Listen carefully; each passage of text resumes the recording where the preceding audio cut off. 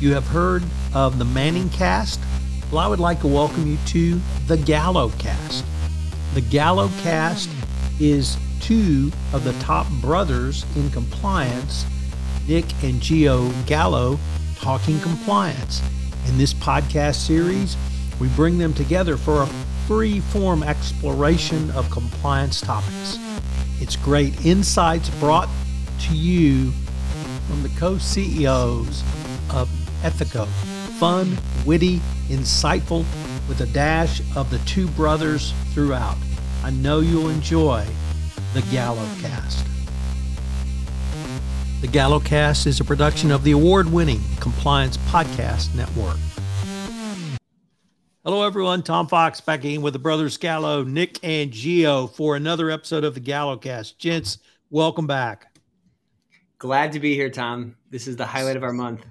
Oh, yeah. So we had some insane stories that are getting insane, more insane literally by the hour. And we're going to start with the most insane, which is FTX. When I sent you notes for this episode, my notes reflected, how many institutions don't have financial statements? As insane as that is, or financial institutions, I should say, it's much more insane than that. So I don't know where you want to start, whether it's with the controls, whether it's with SBF, whether it's with no financial statements, whether it's commingling money, whether it's conflict of interest, or whether it's just bad management, as Sam told us yesterday when he spoke at the Dealbook Conference Summit. Where do you want to start?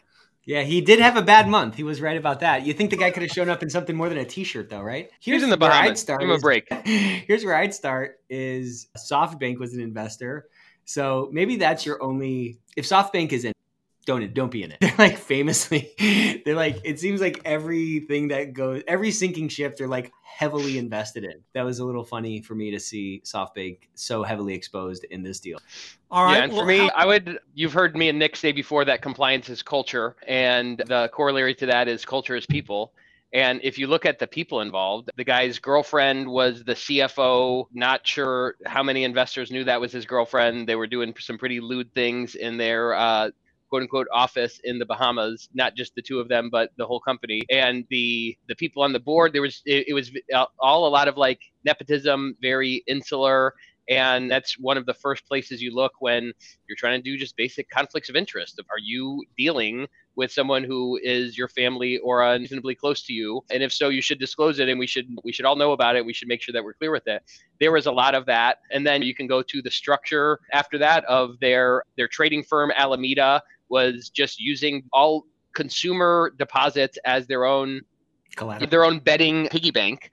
And then you can, we're probably not going to do it justice, but you can get into the depth of the code and what it meant to custody your crypto assets at FTX. They had a backdoor to just take all the money and do whatever they wanted with it. I think that in some ways, this is just a darling, perfect case study about why regulation matters and why it helps. On some other ends, I don't feel that bad for some of these multi-billion-dollar funds that didn't do their diligence. They're making this kind of Wild West, and they're making big bets, and they were up 1,000% before this all fell apart. In some ways, it's endemic to making those types of investments as you move quickly and you got to write $1 billion check. But it seems if there was a bingo card for corporate fraud, they wouldn't have just the diagonal. They'd have 8 different ways to make bingo on the card. You're telling me that's a good guy? You look in the guy's eyes. I'm not going to say I called it on Theranos, and I'm not going to say I called it on this, although I called it on this. Anytime there's like a savior of crypto or a savior of blood testing or whatever it is, you just got to look a little bit. I mean, it really is absolutely wild. And I'm not trying to make light of it because like people lost like a lot of money. There was a lot of people like protesting outside of the Dealbook conference yesterday about how much money they lost and how they got defrauded. And then he's in there in a T-shirt, looks like he hasn't taken a shower in a couple of days, and he's saying intend to defraud anybody. I don't know. Hard to believe. Hard to believe. Okay. I don't believe it is my point. I don't believe it. Okay. I'm not sure which is the most insane fact on this case, but one of the most insane ones for me is the following. From October 2021 to February 2022, FTX garnered about $1.5 billion in new investment. And these were large institutional investors, one pension fund from a Canadian province, large hedge funds. These were 8 and sometimes 9-figure investments.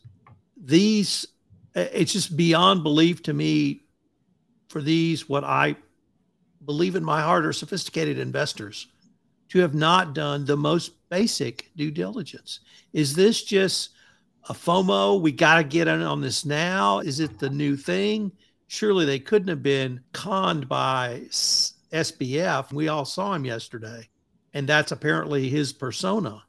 So even if he was a little chastised yesterday, but what are we to make of these large institutional investors who we perceive to be some of the best in the world on at least assessing risk, not doing it at all? I'll tell you, the thing I was most surprised about when I was in private equity was I thought we're going to be just taking in ones and zeros and we're going to be running these models and that's going to spit out an answer, and that logic, it's all going to be logic forward. And I realized pretty quickly that it's really the other way.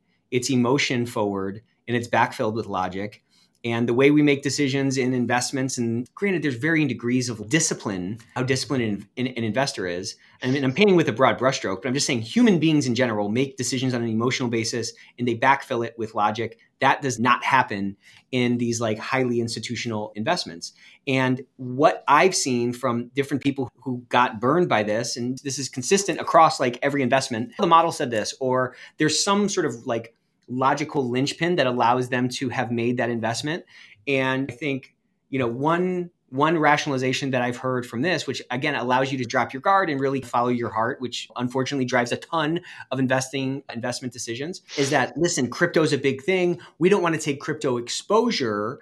And so what we can do is we can invest in a platform where all this crypto activity and transaction and so forth is going. So it's a way to get in on the crypto thing without like really being in the crypto thing. Well, you can't, right? You can't not have that exposure. I guess if all else equal, if this thing was really what it was supposed to be, perhaps you could say that you're not having that exposure. But for something that, anything that trades crypto, if crypto crashes, will be affected by it. You are exposed, again, on a secondary basis. But I think that's what it is at the end of the day.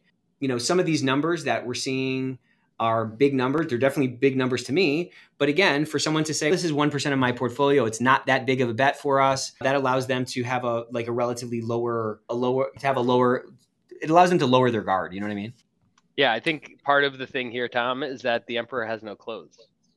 Okay. Like when I was working in our family business and thought about going to college, and then I'd work at a big company and I'd see that all of these big public companies, they got it all dialed in. They got really tight processes. Right. They get audited. So they must not be playing any games with their numbers. And then Nick and I came up in the Enron days, and that was a huge thing. How could they were all accountants there. How could they go so far afield? And really at the end of the day, I think what I'd like a lot of people in the compliance and ethics space to understand is that most of these people that you see on Forbes, quoted in Forbes, on the stage at the DealBook conference, they're not demigods. They don't have a bunch of amazing skills that no one else could acquire. They played the game well. They have some connections. They made some bets. There's a bunch of survivorship bias and all of this stuff. And at the end of the day, those super sophisticated financial investing funds that obviously know everything that they're doing is just a bunch of people trying to keep their job and make some more money for themselves. And they don't necessarily have the market cornered on risk analysis or anything like that. They just do something, and maybe it's FOMO, or maybe it's the thing that Nick said is that, hey, we're buying picks and shovels. We're not actually mining for gold here. Yeah, at the end of the day, like we're herd animals. And when a bunch of people are aping into something and, hey, you're going to miss out on this if you don't invest. Look, they just raised another $1 billion. You're going to miss the chance for the 100x, and you're only going to be able to get a 10x. People start looking at that and say, hey, you know what? I'm just going to do this. I think a lot of it comes down something that Nassim Taleb talks about of skin in the game. Most of these people who invested in this fund, a pension fund, the guy running SoftBank or whatever, it's not their $1 billion. They didn't make all that money by the sweat of their brow. Someone else says, hey, can you get some yield for me? I don't want to make 5%. I want to make 25%. Go do it. And then there are all these incentives that play on a personal level, at a fund level and stuff like that, that leads people to make these types of decisions. What I'd say is this is a huge upvote for the importance and the relevance of the things that we do in compliance and ethics. The way that we manage risk is better than the way that the average private equity fund investor manages risk, and people need us. And this is just another example of how, if some of those people had on their investment committee someone who had lived through a bunch of risk management and seen tail risk come and eat the whole bell curve, they probably would have said, hey, you know what? Maybe we should at least get some financials. Or maybe instead of just doing it because your buddy did it and he must have done, this is the Theranos story, right? Oh, Kissinger's on the board. Oh, I'm sure SV Capital did some work on it. Oh, Walgreens did it. And the narcissists that end up heading these things, they know exactly how to play off of those emotions and those human tendencies, and they take advantage of it with no consideration for the morals or how it's going to hurt people. And that's why compliance and ethics is absolutely essential. It always has been, and people are waking up more and more to how important it is. All right, let's move on to directly into Theranos then, because we've had Elizabeth Holmes sentenced. And I don't want to focus on the length of her sentence and ask you about that, but what I wanted to ask you is, did her trial and now her sentence really end an era in tech that it was completely unrestricted investment, or does FTX show us we're never going to end that era? Yeah, it didn't end with Enron. It didn't end with Theranos. It's not going to end with FTX. There might be a period of 2 to 5 months where people are asking harder questions about the next crypto exchange that they invest in, whichever ones are left at this point. But I don't see that it's going to end. There's always going to be the FOMO. There's always going to be I can invest this $500 million from this pension fund. And if it goes well, I make another $20 million for myself. And if it doesn't, they'll figure it out. They gave me the money and I get to decide what to do with it. It's a function of the system that we're in. And the more and more the decisions get removed from the risk of who actually bears the risk of the pain, the more there's going to be a chance for maybe nefarious people, but also people who are just dumb or just don't do it right or just have too much hubris and think, you know what, I'll lie about it now, but it'll probably be good in a couple of weeks and we'll probably figure it out. As long as there's opportunity for people to do that, it's going to happen. I don't see it going away in the next century. It's interesting so I think a strong force in a lot of this that we lose sight of is the role that the Fed plays in all of this. Fed blows a lot of bubbles, and a lot of bubbles have been driven by an expansive Fed policy. And I think after periods of extremely low interest rates or effectively like cheap money, and when they turn off the spigot, and we saw that, you see it multiple times over history, and we're starting to see that a little bit now. That's when you're moving from this sort of like old world growth at any cost to kind of an efficiency first, where people are battening down the hatches a little bit, and they're thinking a little bit more about where they put their dollars. And what it can all boil down to is like yield chasing. Like, where are my dollars going to earn yield? If yields set by the Fed are extremely low, you're going to chase yield elsewhere. Debt is cheap. You can afford to take on more risk because the effective floor of risk is substantially lower. As that starts to rise, now I have new options to put money elsewhere that can earn a higher return naturally, and I don't have to chase that yield in relatively more risky investments. And that cascades across all kinds of investment categories, right? So as the Fed, look, they're a little hawkish now, or they're pretty hawkish now, but as they get more dovish and as they get more comfortable with the rate of inflation, if they're able to, in their mind, curtail that, then you're going to see them loosen up, and that's going to kick off another cycle, right? So I think that's a really big driver of this. And if you look at like Fed balance sheet expansion relative to Theranos valuation, there's like a high correlation between those things. But we've been in an expansion market literally since the '08 financial downturn. And it's the longest, I don't want to say expansion, but I certainly would say the lowest quantitative easing, I think is the buzzword. 100%. Yeah, that's 08 to 22. So we had 14 years of almost little to no interest rates. And a lot of us benefited. I got a couple of houses through that process, just personally. And now we have had tightening over the past couple of years. But even now, the Fed may be beginning indicate they're going to ease off. And even yesterday, the market reacted to that. Are those sorts of swings really what we should expect? Yeah, I think it's part of the system. I think that when the U.S. went off the gold standard and there was no like basis for what is money worth, it's just worth whatever the Fed wants to push it to be worth based on their interest rate decisions, then that stuff can swing outside the kind of normal range of what's valuable or what's going to come out of the cash flow statement. It's part of the system. And I think you're not going to get a lot of Bernanke types saying this explicitly, but I think that they broadly say, hey, you know what? Yeah, this is maybe makes things swing a little bit more, and we're learning how to rein it in with potentially negative interest rates and stuff like that. But I think they would also say, hey, you know what? All those people that made a bunch of money on, yeah, a bunch of people went bankrupt and their lives are ruined this year. But also look at how great we did building a bunch of GDP over the past decade. And they say, you know what? On net, in a Machiavellian sense, that's worth it. And we're doing a good job with it. It's part of the design. No one's surprised by this stuff as much as we're caught off guard and we don't know the timing and stuff. No one's surprised that a bubble's happening. People have been talking about it for 10 years. Good point. I have a friend from law school who from 1980 to 1983 schooled me in exactly what you said about the gold standard. I may have to hook you guys up. Oh, yeah. He still rants and raves about that. The old Bretton Woods. He was right then and he's right now. Yeah. Let's turn to some compliance issues because we had a major announcement back in September, which is a Monaco memo that had been communicated to us starting in October 2021 by speeches, but now we have it formalized. And there's some things that I really wanted to get your thoughts on. The first one is compliance programs incentives. And here's why this surprised me. Compliance program incentives have always been a part of a best practice compliance program. In 2007, part of my year-end discretionary bonus was 20% based upon compliance and ethics. And people are now saying, oh, gee, how do we do this? We've always had those questions and we've always had those answers. This is where I think compliance needs to go down and talk to HR or come up with something. You guys, I know, think about incentives and incentivizing employees a lot. How do you guys think about compliance incentives? I just think a little bit of a fresh approach to it could be interesting. I don't know. I just think incentives drive all behaviors. I think we talked about this on the last episode a little bit. If we can get like key results and build backwards into the types of behaviors we want those to generate, and then attribute those or put those responsibilities on managers, for example, we're going to start to drive those better behaviors. For example, what about if retaliation was part of somebody's bonus?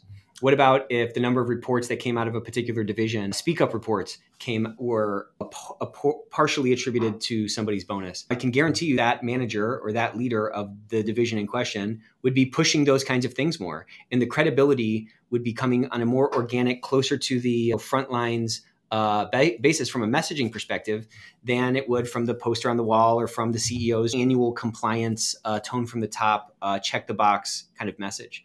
So I think that whatever's measured gets managed, and whatever gets incentivized drives those associated behaviors. Gio, I heard, I think too big. Oh, go ahead. No, I just heard and saw you give a lot of short presentations when you guys first took over Compliance Line, where you talked to employees about incentives, you talked about motivational topics, and you talked about how to engage employees. And it always struck me that you guys were thinking about this, not just at the end of the year, but you were thinking about these things literally on a day-to-day basis, how to incentivize employees, how to use compensation to do it. So I was really interested in your thoughts on this as well. Yeah, I think it's a big part of how to get the right behaviors. To something Nick was saying earlier, like incentives are largely a logic-based thing. There are some other things that work into it. You can be incentivized by recognition, and there's subjective social things that go into that and things like that. But broadly, I think if you're looking at incentives, two big things that I try to look at is it going to push someone into the right action, and also do they have control over that thing? And I think that when looking at this concept of incentives for compliance, I think a big hole in that is if you're trying to give compliance officers incentives around, if that incentive is just on the CCO, it's probably in the wrong place, because the CCO is already very incented and very aligned and working very hard to improve the compliance program. And they're probably running up into blockers from the tone at the top and the amount of budget that they have and things like that. I think externalizing those incentives to have a frontline manager, you should push this and you should get your teams to complete their COI forms and do their training and stuff like that. And that's part of it. I think that can institutionalize a lot of these behaviors that compliance and ethics professionals have been pushing for a long time. And they say, yeah, sure, that's good. Go try to get them to do it. If you can get that implemented by the CFO or the HR office or whoever is allocating money and then allocating a framework to drive incentives, I think we want to get the CEO and the board and the frontline managers and people in other divisions to take the compliance initiatives more seriously. And I mean, none of us should be surprised that if the sales and marketing team is only compensated on the dollars that they close and not the quality of the revenue, or whether they sign honest contracts, or whether they're engaging in light bribery, then they're just going to be focused on that. And if you can say, hey, you know what? And you need to do this the right way, and you need to make sure that it gets done in alignment with what our ethics team does, I think that can go a long way. But I think that the default kind of view from the Monaco memo might centralize this incentive a little bit too much on compliance, or just broadly at the board level. And I think it needs to be really integrated throughout the organization for it to have life. But also, I'm encouraged by the fact that the pressure for this, the pressure to tie economic value to ethics outcomes, is happening in a bunch of other places. It's happening in ESG and your equity value, because more people want to invest in your equity. It's happening in ESG for your debt, and people are getting more favorable debt terms if they can show a path of improvement for their ESG metrics and things like that. So I think broadly, those types of things, if we can get some of those incentives and that money that's driven investment in IT and investment in marketing and sales growth and investment in innovation, those things are at play everywhere else, right? Did you launch a new market, or are your marketing spend dollars efficient, or whatever it is? We should have that same view, just as like a fundamental principle. There should be that same conversion of compliance effort and ethics behavior into dollars, because that's something that boils down to something that everyone can relate to. Jill, let me pick up on something you said. It was either the quality of the transaction or the quality of the customer. Because one of my father's favorite phrases was, is the color of their money green? If the colors of their money is green, I'm going to do business with them. And I think we've really evolved past that. And you articulated several different standards. Certainly, we want to have a customer or a client that's credit worthy, but it's much beyond that. It is, what are their values? What business are they in? Are they engaging in supply chain human trafficking? Are they doing business in countries that are on sanctions or other banned lists? And how do we take that information, which is priority set by different parts of the company other than sales, communicate that to sales, and then give sales the power to affect that quality of customer, quality of transaction, so that they can be compensated that, at least on a discretionary bonus basis? Yeah, I think it's a great point, Tom. And I certainly hope that we're evolving past that money is green thing. That's some of the frauds that we've talked about earlier in the show today. Those people's money was green, right? The potential for them, the promise for them to deliver green dollars in return seemed green, but you got to check these other things, because it's a more complex equation than just the dollars that come out of it. I think traditionally in the who is sales selling to realm, the closest thing has maybe been hey, we have a standard, we need to make sure that they have a discrimination policy, or just include in the RFP whether they have this policy in place. But if we can move some of the vendor management things into customer acquisition things and say, hey, you know what? If you sign up a new customer that lives our values, that has a good compliance program in place, that has these policies and can show that they implement them, then we're going to somehow give more credit to it. Maybe we'll authorize a bigger discount, because on balance, we'd rather have them than someone else who plays fast and loose and does a bunch of bribes and they go out of business, or they expose risk to us. I think traditionally the kind of compliance 1.0 legal and regulatory only keep the boss out of jail mentality is, well, we'll just shut some things down if it's obvious that they're bad. Obviously, there are a bunch of things that are bad that are not so binary. And if we can add that lens into it and say, hey, you know what? If we can prove this, and if we can show this, or we can be more aggressive with this client, this potential customer that lives our values, then that's going to end up, impacting the thousands of decisions that run through that. And part of that is to bring up that it may not just be you give someone a better bonus for signing up ethical clients, but it may be that you make business easier for them. We do it in cybersecurity, right? If someone has a SOC 2 audit, then we say, hey, you know what? We're going to greenlight this thing, and we don't have to go through all of this stuff. So if there was that sort of thing where we say, hey, you ask these 20 questions and we're going to give them a compliance score, and if they pass this, then compliance is going to greenlight this, and if not, we're going to have to do a deeper audit or something like that. That type of thing is not necessarily just giving them a bonus, but it shows up in their comp because it's easier to sign it up and it's easier to close the business, and they can be a little bit looser with pricing discounts or something like that. And I think that part of what I think around the ethics community we're doing is we're starting to understand that when we partner with other divisions and show up not just with a billy club of say, I'm going to find something wrong and I'm going to hit it with this, but say, hey, you know what? I think that if you and we work together, we're going to be able to find a better path forward to build value for the whole organization. And I'm not just, I can put away and we can collaborate together. That's a new muscle for a lot of us. It's not just quoting a regulation or restricting them via a policy, but if we're looking at, hey, how can I enable you? How can I make you more successful by applying my lens of risk management and compliance and ethics? That's a great place to be. And you know what? It's a much more collaborative and probably enjoyable relationship. Let me turn to the part of the Monaco memo about the DOJ assessing culture. Once again, this was communicated to us over a year ago, and it seemed to bring a lot of gnashing of teeth in the compliance community.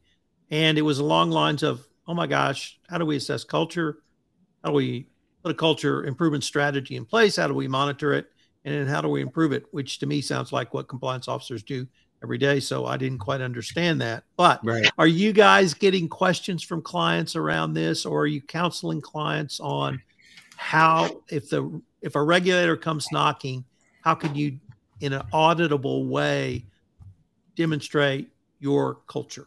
Yes, it's like the gnashing of teeth is like present. It's ever present. And I don't really get, I'm like you, Tom, I don't get it. I mean, what I would say is, how do you want to show it? I don't know. Prove it some way. I mean, it seems like it's a relatively low bar for how you can prove it. So you can say, we saw an uptick in these. We did a campaign and we saw a bunch of extra speak up. That's the easiest way to me to get some like data points for it. You also can do a culture assessment at one point in time, do an initiative that should be risk-based or have some sort of logic behind it, and then do another culture assessment. We have an ongoing process in our organization. Granted, we're not 100,000 person organization, but it's always been a focus for us. We are a culture forward company. We think culture is the only sustainable competitive advantage. And that is an ongoing process for us to, just like a manufacturing company is going to be maintaining quality in their production process. We're trying to maintain quality in our people process, which is our culture. It's just not that tough. If we send the same survey around every single year, we come up with some kind of a score, or we happen to do it quarterly, we can start to get a pulse with that, right? We can also measure qualitative things. Not everything needs to be super quantitative. So you can get inputs and I think what they're trying to get at is that a culture of compliance and an ethical culture is going to drive the outcomes that are ultimately going to hopefully be headwinds for you getting in trouble with the DOJ, right? So if you can just show, it's like an audit. It's like anything else. If you can show some cohesive, coherent, logical activities that are meant to address this thing, you're going to get into a better spot should something pop off, because everybody understands that this is a complex system and we're dealing with human beings and so forth. We always take this sort of consultant's approach. Most consultants can get 80% to the answer on the back of a napkin. So what is that thing? You don't need some massive financial model to figure out how your culture is doing. You can do a roundtable, you can do surveys, you can do a Google form that's sent around periodically to see how things are moving. And then you need to do something to address those things. And it's pretty easy. I think, let me back up a little bit. It's pretty easy to get overwhelmed. Man, I got to climb this whole mountain. I don't even know the way up it. The way up it is start taking some steps. And you take some steps and you figure it out as you go and you get feedback. Okay, this mountain pass is too steep. I need to go around the other side.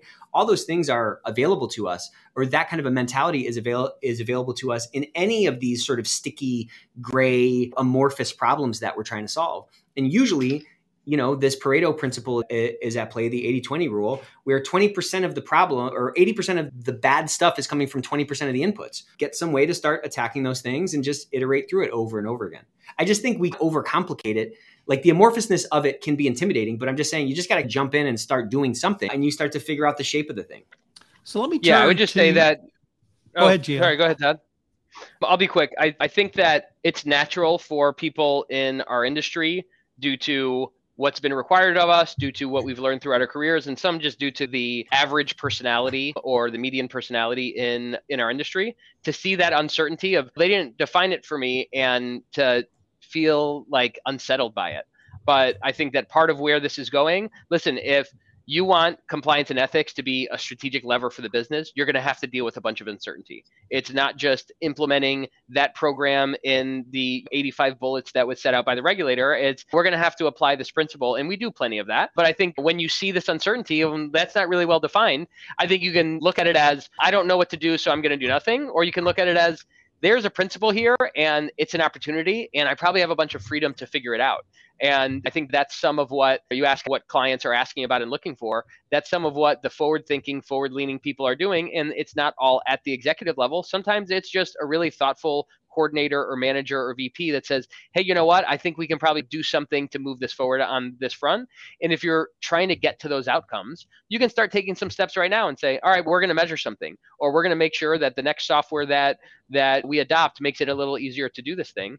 And if it's measuring culture, just pick 1 to 5 things that you want to measure and get a baseline. And then if you're measuring that every quarter or every year, you'll be a lot smarter in 3 years by doing a little bit of work that you had really no idea how that process or that trip would turn out when you started. If you get to work on it in this time when there's not a lot of exacting pressure from regulators and from your board that says we have to implement this exact program, if you get started on it, then you will have created something by the time they come around and say, this always happens, Tom. They say, all right, we're really serious about this now, and we're going to start studying it, or we're going to start measuring it, or we're going to start enforcing it, or we're going to define it more. By the time that happens, if you get started now, then you're going to be in a much better place. It's just that you're going to have to build some of it on your own. You know what? That's how you become a problem solver for your CEO. Is you say, hey, you know what? No one knows how to do this. I bet I could do a decent job at it. And you know what? Since no one else is competing for this, whatever job you do is going to be better than nothing. So jump in. It's that high agency Geo Gallo approach to the world. I love it. Gents, I want to be cognizant of our time. We're coming up to the top of the hour. It looks like we're at the end of this Gallocast. I wanted to thank you guys and look forward to continuing this conversation. All right. Thanks for having us. Always a blast, Tom. It's always fun, Tom. I love everything that you do, and I just love that you keep doing more. You're an inspiration to all of us. No joke. This is Tom Fox again. Thank you for listening to this episode of the Gallocast. I'm going to link to Nick and Gio's profiles on LinkedIn as well as to the Ethicos site. If you need hotline or other compliance products or services, I hope you'll check out Ethico, formerly known as Compliance Line. I hope you'll join Nick, Gio, and myself for our next episode of the Gallocast. I hope you have had as much fun listening to this as we had recording it and bringing it to you. The Gallocast is a production of the Compliance Podcast Network.